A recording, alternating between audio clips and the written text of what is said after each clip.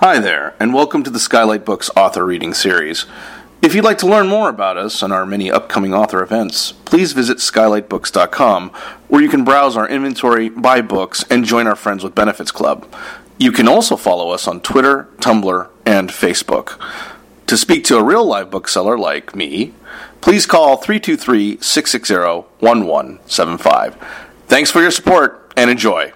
So now, without further ado, we have Sam Lipsyte, who is the author of the story collections Venus Drive, named one of the top 25 books of its year by the Voice Literary Supplement, and The Fun Parts, and 4 novels, Hark, The Ask, The Subject, Steve, and Homeland, which was a New York Times notable book and received the first annual Believer Book Award. He's also the recipient of a Guggenheim Fellowship. He lives in New York City and teaches at Columbia University. And so I always like to put in a quote, a blurb for, during my intro, but this one is maybe the best one I've ever read.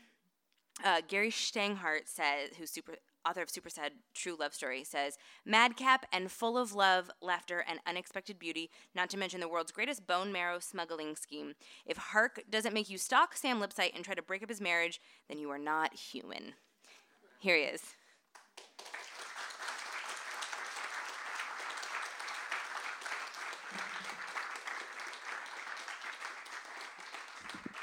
Thank you, guys. I'm just going to raise this a little bit. It's really nice to be here. I remember reading from my first book maybe 18 years ago in this store, and I always love coming back here. And so thank you for coming tonight. I really don't know what Gary Steinhardt was talking about, but I was grateful for the nice words. I'm going to just read a bit from the book.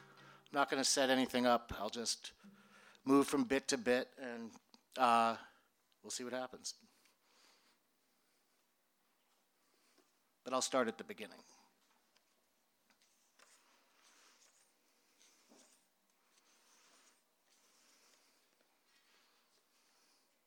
Listen, before Hark, was it ever harder to be human?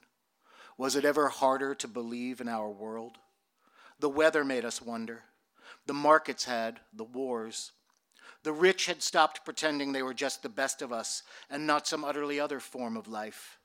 The rest, the most, could glimpse their end on earth in the parched basins and roiling seas, but could not march against their masters. They slaughtered each other instead, retracted into glowing holes. Hark glowed too. He came to us and was goldeny. It wasn't that Hark had the answer. It was more that he didn't. All he possessed, he claimed, were a few tricks or tips to help people focus. At work, at home, out for coffee with a client or a friend. Listen, before Hark, was it ever harder to find focus? Hark gathered his tips together, called it mental archery. Pretty silly, he liked to say. But some knew better. Some were certain he had a secret, a mystery, a miracle. For what was mental archery but the essence of Hark? And what was the essence of Hark but love? In this hurt world, how could that hurt? The hunters of meaning had found no meaning. The wanters of dreams were dreamless. Many now drifted toward Hark Mourner. This is like the backstory. The front story is about a bunch of people and a movement they launched under the banner of Hark, a movement that maybe meant nothing at all. Or maybe it did mean something. It's tough to tell. The past is tricky, often half-hidden, like a pale, flabby young man flung naked into a crowded square. The past doesn't stand there, Grant Ganders. The past clasps its crotch, scurries for the cover of stanchions, benches. History hides. That's its job. It hides behind other history. Fraz Penzig, one of the front story people, knows all about it. He used to teach some history, though he hasn't taught it in a while, not since the middle school cut staff by a third. His wife, Tova, told him that life is not a zero-sum game, but Fraz senses that if it were, he would be the zero-sum. Lucky for him that Tova is still employed. He's grateful for the medical, though he happens to have his health at the moment. Not that it's something you can ever truly own or bequeath, like a house or a houseboat or a parcel of land in the hills, but Fraz does have his health. Oh, Maybe he feels frail on occasion, a tad pulped, bones shot, frequently fevered, on the verge of death, but make no mistake, he's hardy. His twinges, his spasms, his stabby aches, they're chronic, like all the other minor hurts, the gym injuries, the sprains achieved mysteriously on the can. He's terminal, but not quite near the terminus. Like when he had that raisin on his head, went to the raisin doctor. It's nothing, the doctor said. Nothing? I mean, it's something. It's just what people get on the way down. You want I lightsaber that bad boy off? Also, 46 years on this hard turd of a world, and Fraz's mind is still, by his lights, pure silk. He knows younger types already fried or brined, not just with drugs or booze, but merely from rising in the morning, moving about in their private biospheres of panic and decay, the hours at work, the hours of work at home, the hours of work with spouses, fathers, mothers, children, the stresses laced into the simplest tasks, the fight or flight responses to kitchen appliances, not to mention the mighty common domes with which the individual bubbles ven, the fouled sky, the polluted food, the pharma-fed rivers full of sad-eyed oxytrout, the jeans on outlet shelves in their modalities of size, skinny fit, classic fit, fat shepherd fit, all dyed a deep cancer blue. And the wave rot, of course, the pixel-assisted suicide, the screens, the screens, the screens. Yes, Fraz is lucky, privileged if you please, not just to be alive, but to still live here, his locus, his home grove, the city that never sleeps, but paces its garret in a nervous rage, the city of his kin. Once he had some vague ambitions, semi-valuable skills. Now he tutors school kids part-time, does favors for an old friend of his late father. He's also lucky Tova's affections don't hinge on his ability to generate revenue. Or maybe her affections hinge on nothing now. But fie on such wallow world musings. Fie on these flurries of own negs. Today he will shrug off the cape of self-hate. Fraz has upsides. He's a doting father. He's one of Hark's apostles. He spreads the word. Also, he's rich in nutrients, solid from the gym, with, despite a certain overspreading doughiness, some noteworthy detail on his tries and delts. Truth is, he'd rather be a male waif, but he got Jude, he can say it, on the genetics. His narrow band of endomorphic choice will always come down to this, lard barn or semi-cut chunk. Today he's headed downtown for a meeting with the Mental Archery Brain Trust. Kate Rumpler, the young heiress who funds their institute, Teal Baker Cassini, the discipline's leading intellectual light, and Hark Mourner himself, their radiant, inscrutable guru. They will take their booth at the Chakra Khan, sip kale and peppermint toddies. They have much to discuss, demonstration videos, scheduled appearances, the True Arrow, a new feed on Hark Hub. Fraz wishes they could meet at a coffee bar, or a full-service bar, or a full-service meat cart. He likes the street meat, the tangy skewers. He doesn't mind the toddies, but the candles, the garden scents, menace his dainty machismo. Listen, such are the sacrifices one makes for the cause, for mental archery, for love. Today, Hark and Fraz ride north toward some bluffs above the Hudson. Pickering, New York, once the largest manufacturer of frozen waffles in the country, has invited Hark to speak on the rudiments of mental archery. Near the town, an ancient billboard juts from a cliff. Boys in earth-tone plastic helmets clutch honey-brown, frost-stippled discs. The tagline reads, "Gentlemen, start your toasters." Fraz recalls this ad campaign from his childhood, though he remembers it as, "Gentlemen, start your waffles." Could the company have survived longer with his version? Fraz berates himself for foolish speculation, then berates his inner berater for stifling winsome or playful thoughts. For from such lazy perambulations through the noggin's grottos, profundity can effloresce, ideation's lush, dark bloom. But now he's thinking too much. Clumps of overthought thoughts accrue, cloud him. Fraz switches to a vacant setting, watches the roadside world slide by. Fields, houses, malls, rivers, malls. In mental archery, this is called unstringing your bow. Hark unstrings his bow a lot, falls into silence, self. Fraz turns from the window to study Hark, the soft electrics of those gold-flecked green eyes, the ninja sinews in his neck, the spiky, creamy meringue of his hair. Sometimes Hark appears born of a fabled tribe from a fold in space. Today he's a young man on a bus. He hunches, scribbles in a battered yellow journal. When Hark does speak, his voice is an enchanted river with roars and hushes and thick crystal swerves. It carves a course for Fraz to follow, to flow toward, out from his fetid backwaters, his brack stink. Fraz met Hark by chance in a bookstore. He ducked in out of the summer heat to kill time before a tutoring gig. The streets were a hot, greasy griddle, and Fraz was bent on the assassination of a tiny segment of time. Also, he wanted a book. He was depressed about the political situation, and he wanted a book that was either about the political situation or not about the political situation at all. This book would either explain with unerring exactitude the intractable shittiness of the political situation, or it would transport him to another place, a magical forest of shittinesslessness, for example, or perhaps transport him to another time, a time that did not flinch in the face of Fraz's determination to kill it, that did not almost literally, but not obviously literally, fall to its knees, if time can be said to have knees, which surely it can't, and beg for its feckless life. Yes, he was depressed. Or was he just sensitive? Maybe his was the reasonable response to the situations, the political situation, the economic situation, the situations at home with Tova and the kids, or to bring it into Harkian focus a bit more, the Tova situation, what was actually, probably, literally known to Tova as the Fraz situation. One had to seize perspective on these things. He could sense Tova's displeasure, her weariness.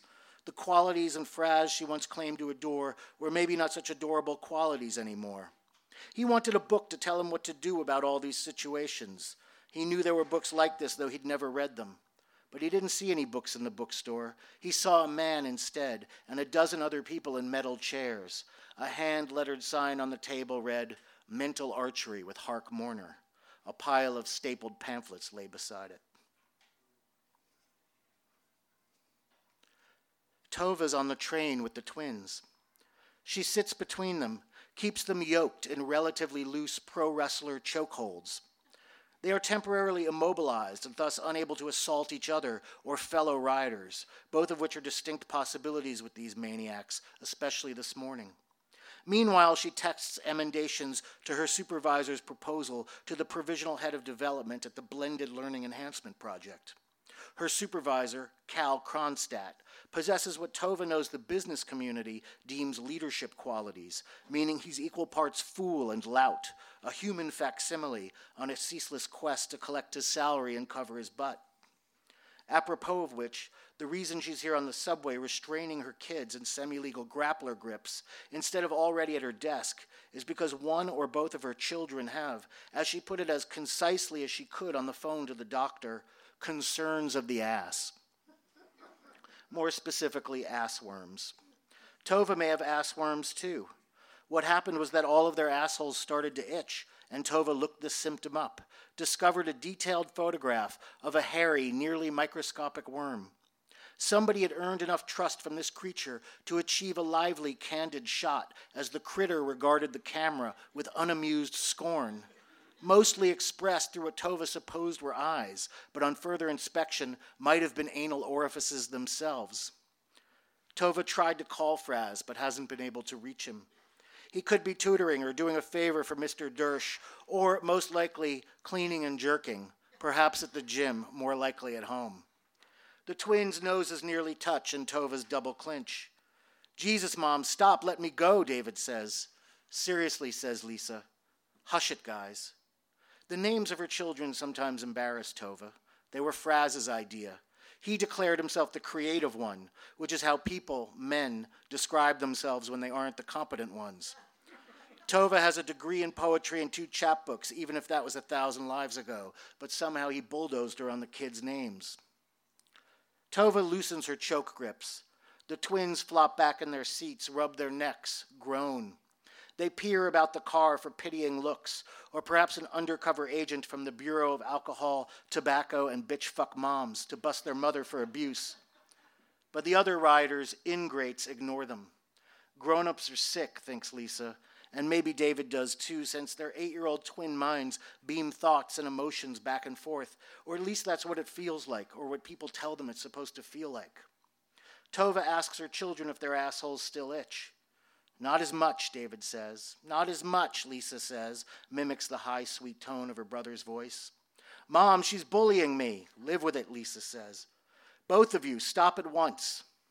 Tova's itch is faint at best. Could it be that new cheap detergent Fraz bought, so proud of his thrift? She never did see a worm except in the photograph, but it looked so real and wanting to nestle in the rectums of her family. Did she overreact? How can an overworked working mother overreact? The intestinal canals of your precious spawn teem with maggots. Your husband slacks off on a job that barely keeps him in breath mints, and your dolt of a supervisor gets promoted based on your due diligence. Overreaction is an impossibility. Maybe the doctor will have some cold, soothing cream. A nice cooling ointment or salve in her butt could absolve this galling day, so long as Fraz doesn't figure it for a goddamn invitation.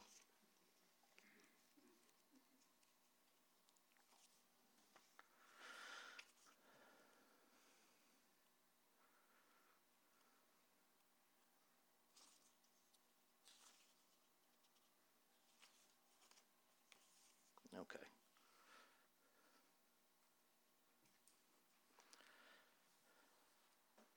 Days later, and this is many days later, but don't worry about it. Days later, blocks from Kate's loft, a gentleman reposes in a dark gastropub with a plate of pickled emu eggs and a tankard of Upper Peninsula ale. He writes with a felt-tip pen on a napkin. One gander at her unbelievable peach-shaped derriere terminated the dream of parliamentary democracy pronto. Drivel, the gentleman rejoices. Unlike his wife, Fraz never dreamed of a wordsmith's fame. He's a visual animal, a natural screen bard. Maybe not natural. He resents, for instance, all the equipment involved in the so-called filmmaking process. Questions of composition, of light and shadow bore him. Stories and actors seem tedious. Documentaries, subjects, too ponderous, preachy. Movies are a mammoth drag. He never watched that many, but his desire to be a major director carried him for years. The short he made in college, Wizened Zach, explored the suffering of his uncle, a retired high school math teacher with late-onset dyscalculia. Fraz, who dedicated his film to despair, won a tiny amount of prize money. He ran through it quickly, which is what happens with tiny amounts of prize money. The output, you could say, has dwindled. But during the last Hark shoot, Fraz watched the Scuzz auteur Schnitz snake around the set, pursue Riefenstahlian angles on Hark, not to mention reaction shots from the crowd, the astonishment, the recognition, the nascent faith. Filmmaking looked fun. This morning, in the shower, attempting to jet wash his anus from a frisk position against the tiles, I know I keep staying on the same theme. Fraz had an epiphany. He knows epiphanies are passé, but this one overcame categorical obsolescence. Triptych, Women and Sadness. Fraz will make a film in 3 sections, each about a woman who is beautiful and sad, and how the principles of mental archery might free her from the fetters of anhedonia. His mother will be the first panel, Tova the second. The film will employ a rigorous neo-emo sensibility, warts and all, but also in parts wartless. What is beauty?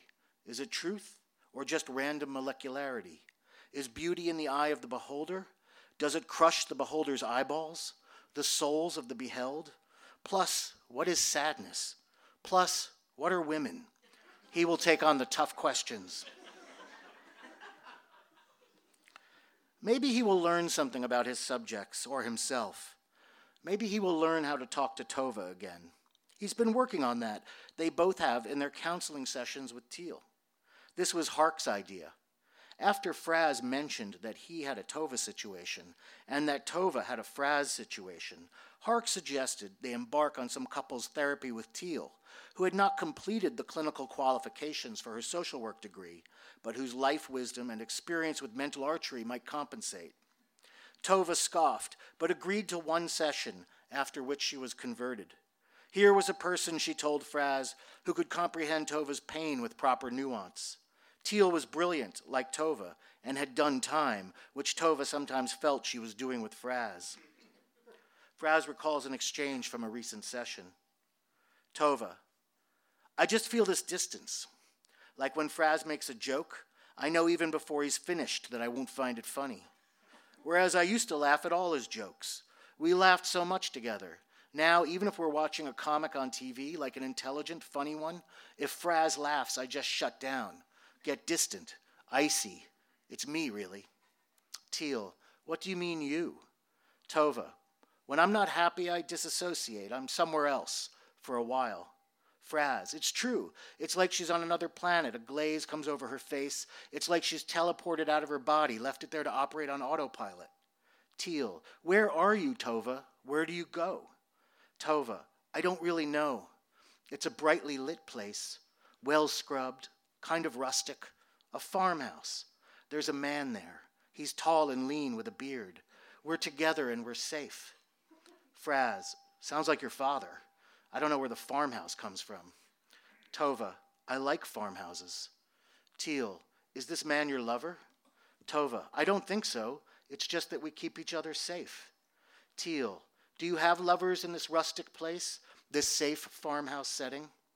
Tova, I'm satisfied. It's like the whole deal, the farmhouse, the field, the trees, they are all my lovers. Fraz, she'd rather fuck the scenery than me.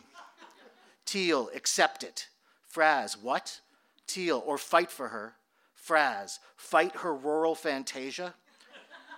Teal, you want her back on your ding-dong? Fraz, yes. Teal, then string your goddamn bow and declare war on her dumbfuck bourgeois fantasia. Tova, you have to destroy my fantasia, Fraz. Fraz, is this what couples therapy is normally like? Teal, I don't know. I just started.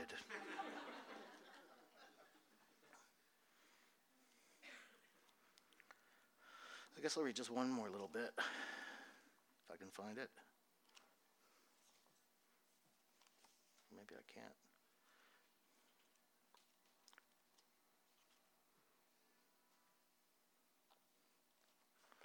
Sorry. I did such a good job marking my pages. Oh, here's one more little bit. This is just a little, even more fun with Fraz and Tova, but the twins scale a steep rock at the park. Fraz supervises their climb from a far-off bench. No parent can prevent the unimaginable yet constantly imagined tragedy. You buckle them up in cars and teach them how to cross the street. You train them to wash their hands after pooping, warn them off unbleached needles, jack-off nooses. That's about it. Or there's more, but not much. Not much you can control. The rest is asteroids, brakeless buses, brakeless men with machetes, guns. Besides, kids need to make mistakes. Abrasions and bruises, fractures and sprains. They're just the body's pop quiz stickers, life's gold stars. Fraz is more or less a free-range father, but of the anxious type. He lets them run loose while his gut's not. Still, it beats cinching them up in his fear. Better to hang back, sip his cortado, nibble his scone. He watches them now as they move across the rock face. Lisa, the acrobat, climbs with blithe joy. Sturdy David studies every crevice. Fraz shouts an encouragement, probably inaudible, scrolls through the news in his hand. The news is this: we will all maul each other for the last tin of peaches fairly soon. You can forget about a wage increase. The cost of living will henceforth be your life. The ads, the advertorials pop and roll. The sponsored content. Oh, to be sponsored content. Fraz is, like most people, unsponsored content. It's moments like this that Fraz knows he's made the right decision. Mental archery is the road back to an original wholeness, if such a thing exists, or at least it's the key to inner relief. He's lived too long in exile from himself, faking his freedom, refusing even to wear a tie, even to family funerals, even a clip-on, extolling the virtues of porn to his wife, hiding out in the gym, stuffing himself with fried pickles and an experimental mix of mint and mango ice cream. He's weary of the contrarian pose, tired of his schemes, the funny t-shirts, the penny stocks, the fantasy bandy. Always the same, lose some cash, some dignity, fold. But it's different now. Fraz feels called to mental archery and what may lie beyond, and definitely to hark, or the idea of hark, or the radial heat of hark. Others, it appears, are also pulled. Are they as sad as Fraz? Do they look to the future and see nothing but debt, uncertainty, decay, eternal healdom? Do they glimpse the political situation, the economic situation, the grave matrices of situations, the grim and inexorable shift? Do they know how dire it's all become? Turn back at what you're running from, Hark says. Draw the bow. The twins trot over, twerped by the cliff. David bleeds from cuts on his lip, his cheek. What happened? Lisa hit me. He fell, Lisa says, like a bitch. David punches her hard in the crotch. They both sob, clutch Fraz on the bench. My babies, Fraz says. Daddy loves his babies. It's okay. It's going to be okay. Fraz gathers them to him. He chokes up whenever he remembers that they're his children, and for all their swagger, just easy marks for the world. Maybe he and Tova were selfish for having kids, the heat, the melt, the universal fester, but he'll live with the crime.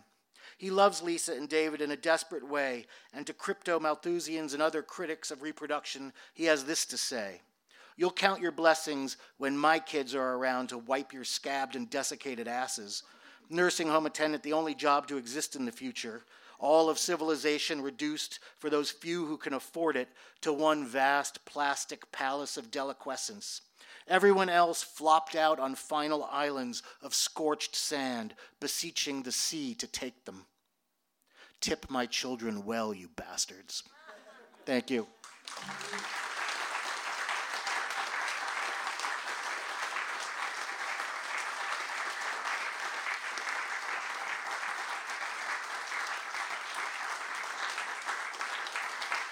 Thank you, guys.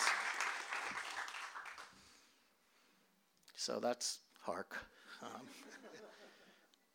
There's more to it. I hope you get a chance to enjoy it. Do you have any questions? Concerns? Hi.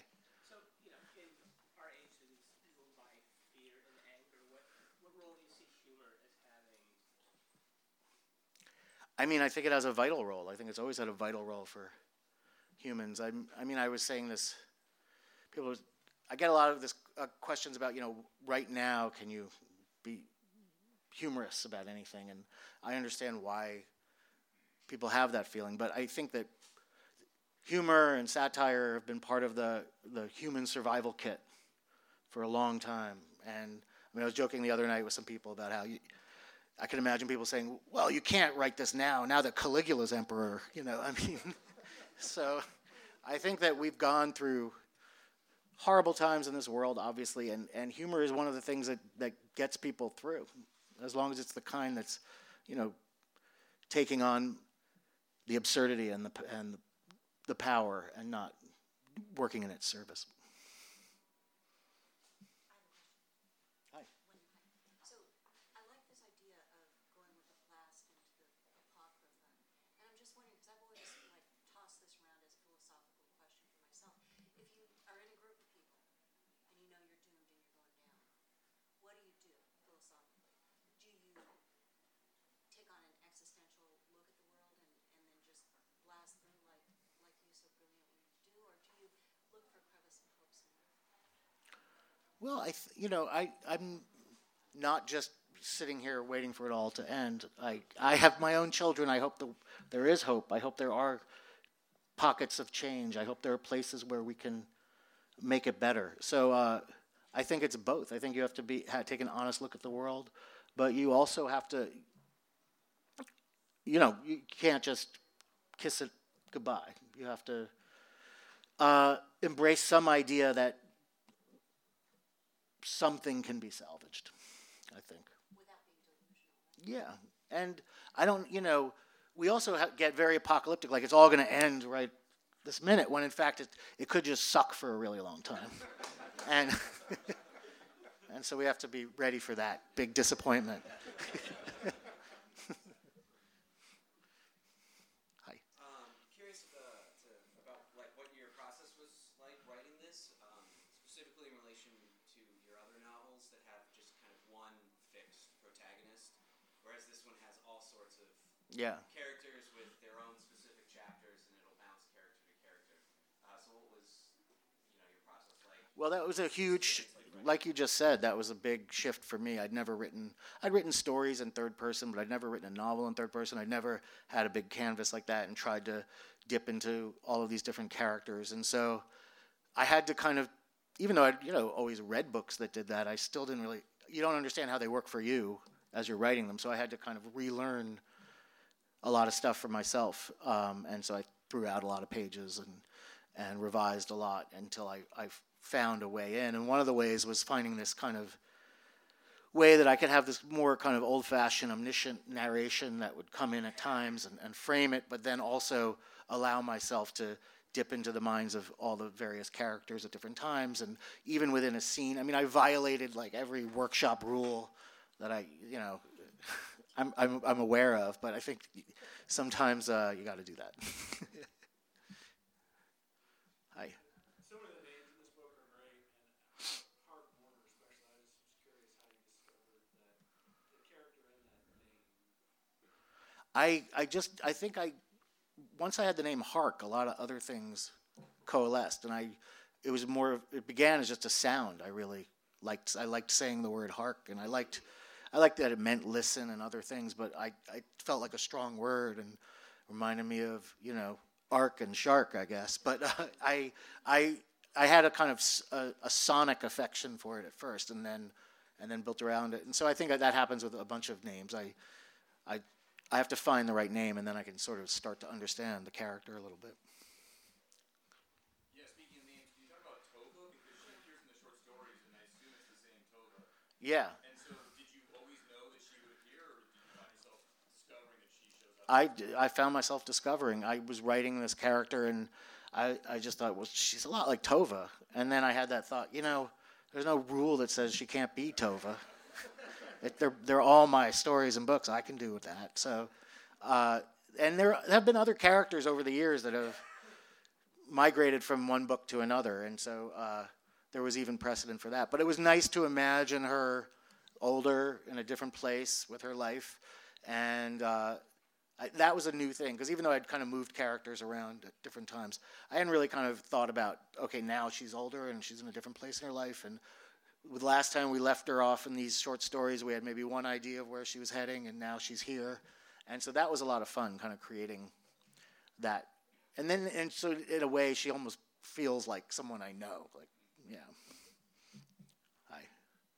Were there any changes that surprised you between when you finished the very first draft of this completed manuscript and this bound book that we have now, like in the editorial process? Yeah, the last few chapters. It had a different ending, and I was not satisfied with it. And I worked for a while trying to figure, and I'm not going to tell you what it is, but I worked for a while, but you know what it is. And I worked for a while to get, and then it was kind of a question of, for those who have read the book, kind of taking a sort of leap that I had to be kind of talk myself into for the end, because the original end was a kind of safer ending and kind of a way to be like, hey, I was just to be completely kind of in I would say a guarded place, and I didn't want to be there. I wanted to be a little more exposed at the end.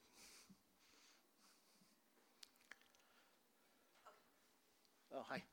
So do you follow the sound when you structure, or do you actually go, tell me. In the beginning, yeah. In the beginning, I guess maybe I have a great interest in each sentence and following from sentence to sentence and sometimes even letting the sounds of the sentences guide where I'm going. And then I bring other kinds of analysis to it later. Then I start thinking about the story and the characters. But initially what has to excite me is there has to be some charge in the sentences themselves, or I'm not interested in finding out more about what I'm doing. And that's how I start, and that's how I then discover what the story is and what the characters are and all that. Hey. Oh, I just meant, I was doing more of that 19th century where you could just pop into anyone's head at any time. And, whereas often in workshops people talk about, well, that's a point of view violation. You can't really. They're handing out tickets. And basically every great book from the past doesn't pay attention to any of that stuff. But there are some ideas about what you can do, and especially in short stories, got codified at a certain point. I don't think I broke everything. I'm just... There were a few things where I said, I think I maybe told someone not to do this once, but I'm going to do it now. I think I was reading it and I was like, hey, Right? And you can't, but you can, I guess, yeah. Hi. I'm a professor both in the community colleges and in the Catholic schools. Mm-hmm. Oftentimes I have a problem of choosing which ones to teach to my students because I have a thorough Catholic education, and I have 3 sons which have also a thorough Catholic education. So I really review the books very well according to theme, structure, the way it's portrayed, and so on. And oftentimes I'm very frustrated because I don't find the books which my conscience tells me to teach to my students, because as a mother I feel obliged to tell them to read something which could form their characters and be prepared for the best in life. So this really makes me sad as a professor and as a writer. And I talk it with my sons too, about this to my sons, and I tell them. And sometimes even the book they read, I criticize it and I talk to them about it. And in the Catholic schools where I went to school, I also do this with my students. So oftentimes they say after class, and would this be okay? And so on. And I say, okay. So I'm really, being honest with you, I'm really being troubled by many of the books which are being tackled in the schools to be read by students in the literary classes. And I don't know. Okay. Well, was there a question, though? That's just a sharing that. Okay, no, I understand that. And which I help them about, and which they also appreciate. So you're saying that the book's from a moral standpoint or from character? About character formation, about how to achieve the best in life, how to be the best person that you can be, how to be a good person to others, and so on. And so because I've been brought up with this kind of education, and that's what I want my students to be too, to be the best that they are. So when I stand before them in their classes, both theology and literature and whatever, I tell them this, and sometimes I have to get different stories from different novels or even short stories, just so I'm able to give this to the students, and my conscience is clear, and I feel, that I'm trying the best to help my students, who are like my children, to be the best that they are. As parents, as children. Yeah, that's nice. I don't always see books, even for students, as I think that you can get moral instruction from them, but I don't see them as necessarily that's the reason to read them, and to be kind of excited about books that can show you life or commiserate with you about suffering, and maybe, rather than necessarily just teach you, a certain set of values might be interesting. And so, I think that the first thing for students is to get excited about reading a book. And why do they get excited? Maybe it's because something to do with the language, or it reflects something that they feel is real, that they feel the book is somehow connecting to their felt actuality, rather than something like read this and you'll be a better person. That can sometimes be a problem. Well, I think we have as obligation as parents to try to instill our values in our kids, but I think we want to expose them to all kinds of art and let them learn to make decisions themselves about. Yeah. Hi. In the last 18 years, I think you said the best of male characters are ambivalent about having children. You said you had children. So how's that changed your writing and your perspective on family life? Well. Yeah, I mean, even as some of my characters were ambivalent, I had children, so I guess I was working out that ambivalence in the fiction, and then just sort of, yeah. So, someone asked me before I had kids, do you think it'll change your writing? And I said, God, if it doesn't, what kind of person am I? Like that would be really insane if it didn't. So I think that happens with everyone, and it's always not always the same experience, but. I just think it widened some of my sense of how people experience the world, and I think I had a more kind of a more limited sense of how I thought everyone's the same in some ways. But when you have kids, especially more than one, you begin to realize how people a lot of things do draw us together, and in some ways we're also very different, and that's fascinating. And so I think that was part of what helped me too.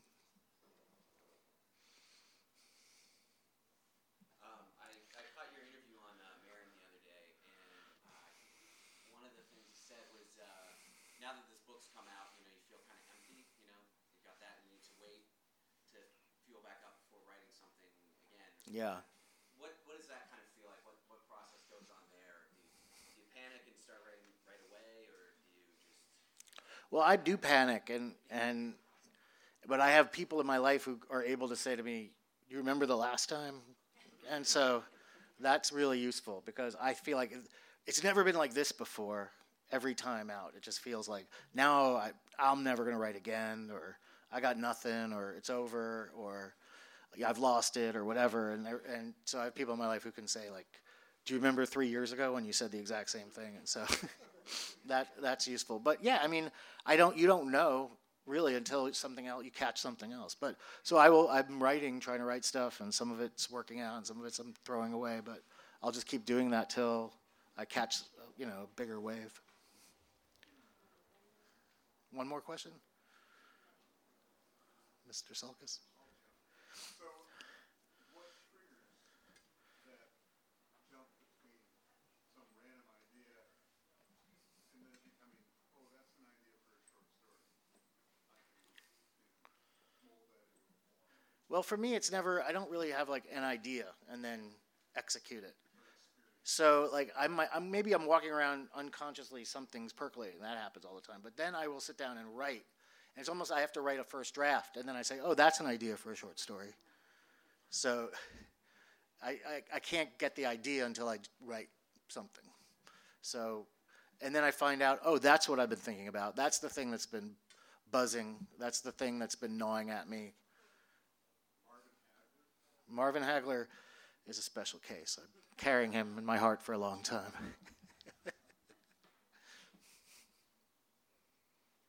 All right, well, thank you so much. I really appreciate it.